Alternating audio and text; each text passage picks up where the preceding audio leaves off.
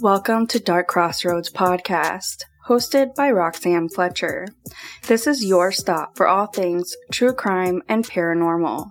From the infamous story of the New Bedford highway killer to the chilling tale of the Black-Eyed Children, Dark Crossroads Podcast is a truly deep dive into the stories that frighten and fascinate you. All links to the show will be provided in this episode's description. And don't forget to let us know what you think of today's episode wherever you listen to podcasts.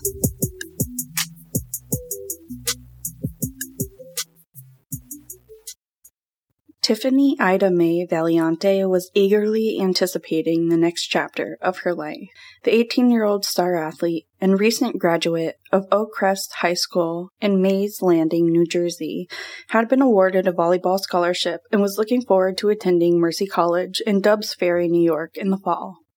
At 6'2" and a natural athlete, she had entered high school as a softball player, but quickly found her passion as a volleyball player for both her high school team and the East Coast Crush Club, playing the middle hitter position.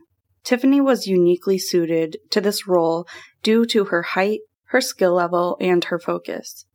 She was overjoyed at the opportunity to play volleyball at a college level and planned to major in criminal justice. She was known for being kind, loving, funny, and energetic. Tiffany had a strong maternal instinct for her nieces and nephews and loved to be among her family. While she was routinely described by friends and family as happy-go-lucky and not depressed, like all teenagers, she sometimes butted heads with her mother. And, in fact, she had argued with her the very night that she died. Tiffany also suffered from nyctophobia, which is the term for an extreme fear of the dark, and it is nearly incomprehensible that she would have run off in the dark, as was suggested. On July 12th of 2015, the entire Valiante family was at a party celebrating the high school graduation of one of Tiffany's cousins, who lived just across the street on Manheim Avenue in Mays Landing. At around 9 p.m., a friend of Tiffany's called her parents, Diane and Steve, and accused their daughter of using her debit card without her permission to buy some clothes and food. It is reported that Tiffany left the graduation party after a dispute with her mother over this accusation.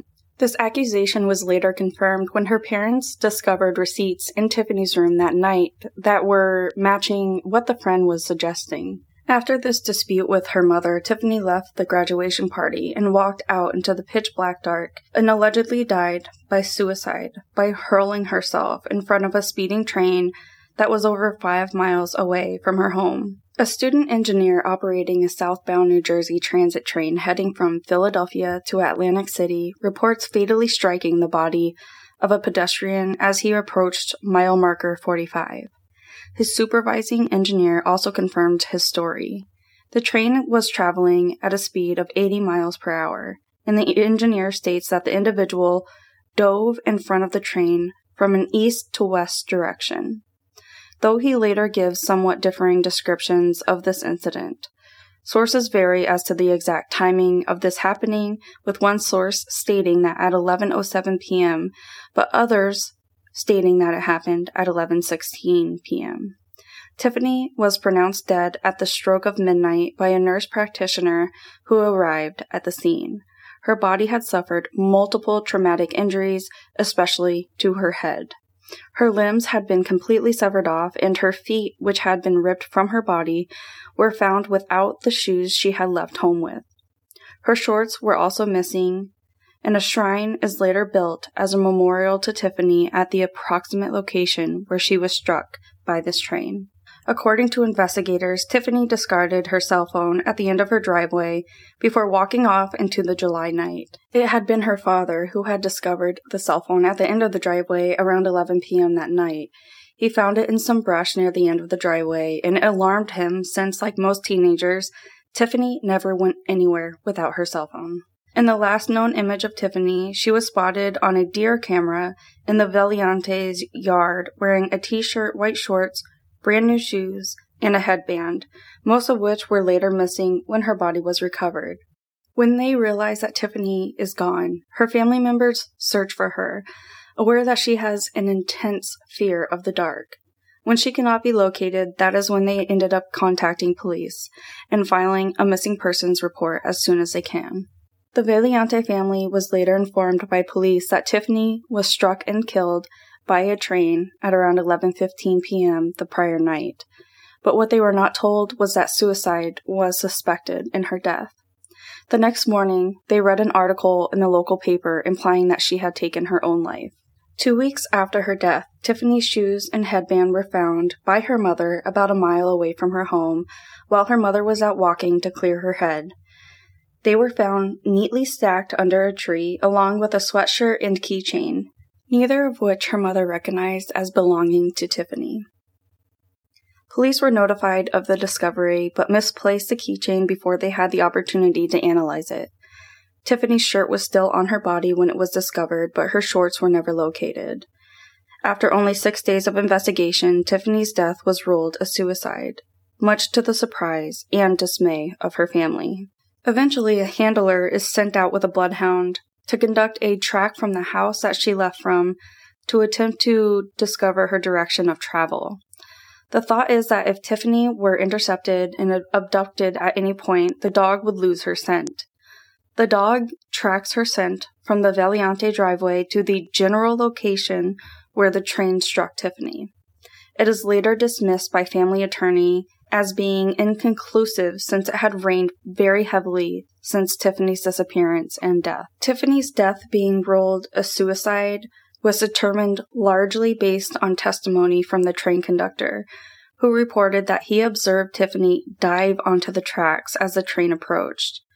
He claimed to have sounded the horn when he spotted her next to the tracks, which is later disputed during her autopsy, which subsequent lawsuits contend was not conducted properly. It was noted that while her shoes were missing at the scene of the fatality, her feet were in clean, pristine condition, without abrasions or scratches. The eventual location of her shoes indicates that she would have had to walk barefoot over rough terrain for a significant distance to arrive at the site of the incident.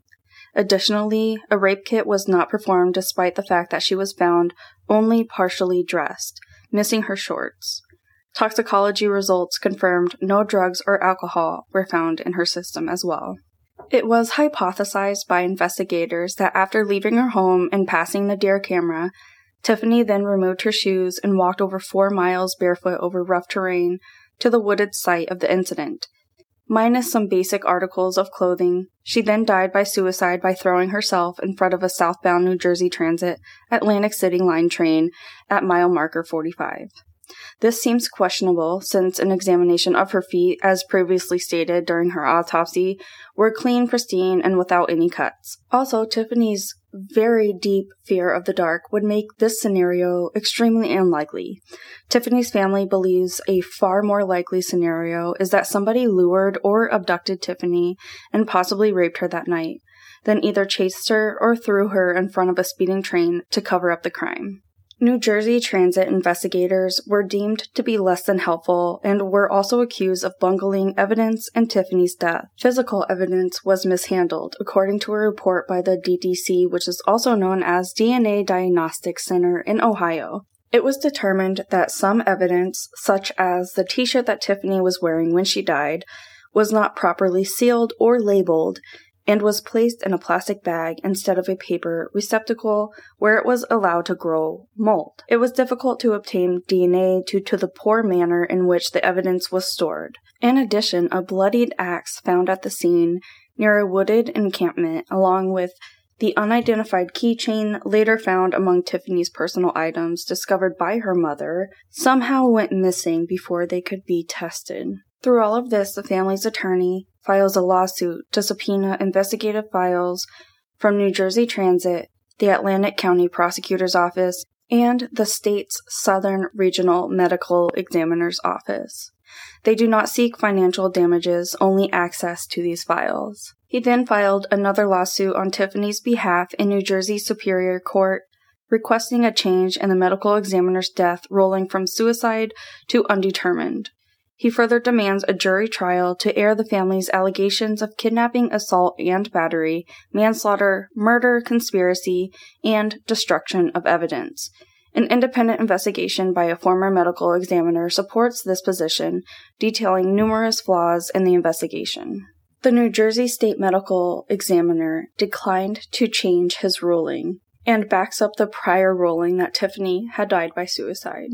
An Atlantic County Superior Court judge enables the family's attorney to reopen discovery and have DNA from the scene tested. However, later DNA testing found that the key evidence was so badly mishandled as to render the evidence to be of no probative scientific value.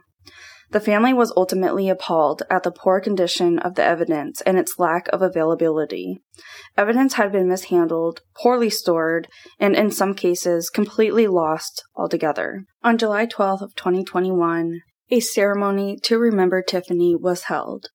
Doves were released during the ceremony in Tiffany's honor. Over the years, her family has erected multiple memorials, including a large T made of lumber in the family's backyard, as well as one at the site of the incident. In the years since her death, the family attorney has filed several lawsuits to have Tiffany's manner of death changed from suicide to undetermined. He's trying to do this so that the case can be reopened and investigated in civil court. In them, he emphasizes that no rape kit was ever done at her autopsy, nor was a psychological autopsy conducted. A psychological autopsy is defined as an analysis that is conducted following a person's death to reconstruct his or her mental state prior to dying. If one had been conducted, he states that it would have been clear that Tiffany was not at risk for suicide. Also, the apprentice engineer that was driving the train that struck her was not tested for any intoxication that night, though toxicology results also confirmed there were no drugs or alcohol in Tiffany's system. Finally, the nearby campsite and bloodied axe found close to the incident site were not treated as a crime scene.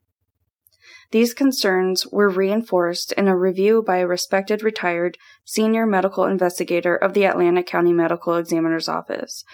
There was the perception of a rush to judgment by the New Jersey Medical Examiner's Office and the New Jersey Transit investigators in ruling Tiffany's death a suicide.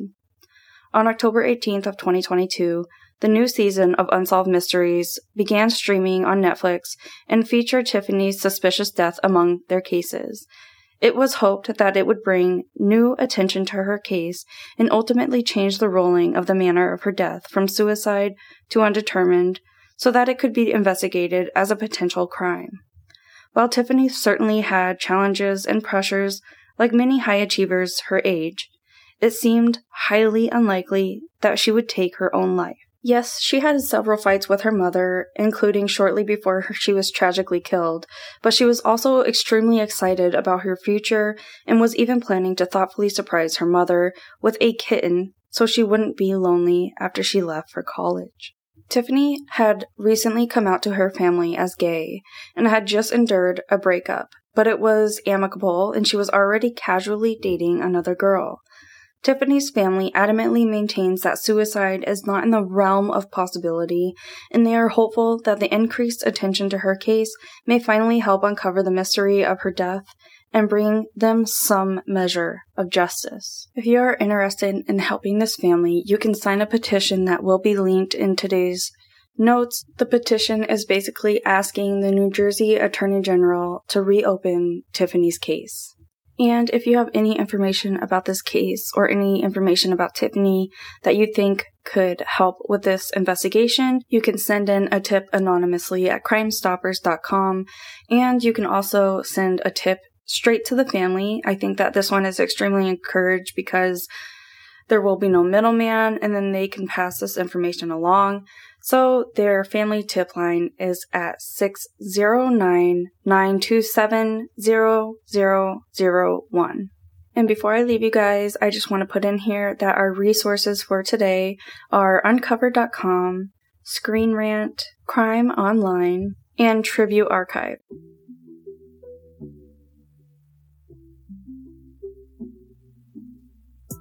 Alright guys, so thank you so much for hanging out again today. For more details on the podcast or the cases that we covered, then head on over to the website www.darkcrossroadspodcast.com, where we have all of the episodes, information about the podcast, merch, and also a blog covering every single case and it going into more description, including links to all the places that you need to make phone calls to or resources regarding the case. You can also find us on most social media platforms. Don't forget to like, share, rate, review, subscribe wherever you're listening to us. You can subscribe to the podcast.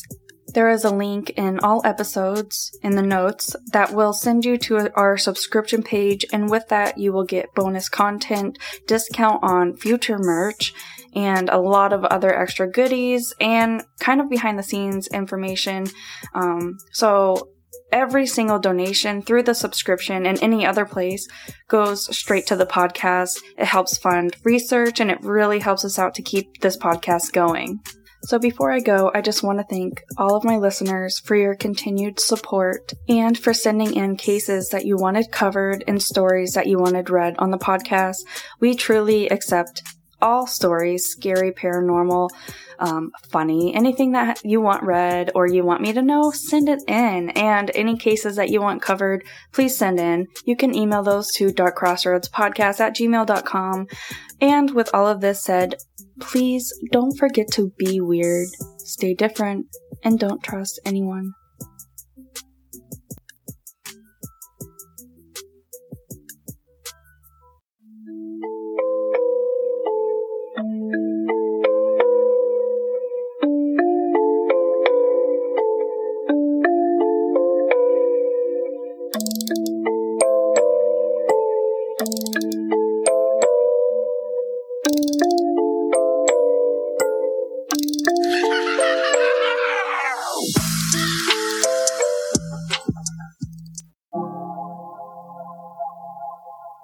Dark Crossroads Podcast is brought to you by Problem Wildlife. Problem Wildlife serves all of Western Massachusetts and has been humanely protecting your house and your family from unwanted pests for over 20 years. Take back your space with an animal control service that you can trust. They are family-owned, fully licensed, and are knowledgeable and dependable. To find out more about their services, simply visit their website at www.problemwildliferemoval.com. Again, that is www.problemwildliferemoval.com, and their information will be included in our show notes. The Curiosity Box delivers the cerebral fascination of Vsauce right to your door through engaging science toys, surprising puzzles, and books that expand our understanding of the universe. The creators worked together to create, design, and handpick each illuminating item in the Curiosity Box, including constructive kits, brain games, and imaginative custom t-shirts. Every quarterly delivery will turn your home into a laboratory of wonder. If you have always been curious about the world around you, then subscribe to the Curiosity Box and have access to the most popular science education network on YouTube, as it energizes a community of Earth's most inquisitive minds with videos spanning science, math, and the human experience. And now all of that passion is in a box pulled off the screen and put in your hands. You can also receive monthly courses spanning popular academic disciplines to inspire and nurture the next generation of curious thinkers, innovators, and inventors. They are delivering a deeper learning experience through AR, VR, and video lessons on the MEL app. Join the curious community on their journey to explore the world, celebrate the amazing, and support brains for the future of our pale blue dot and beyond.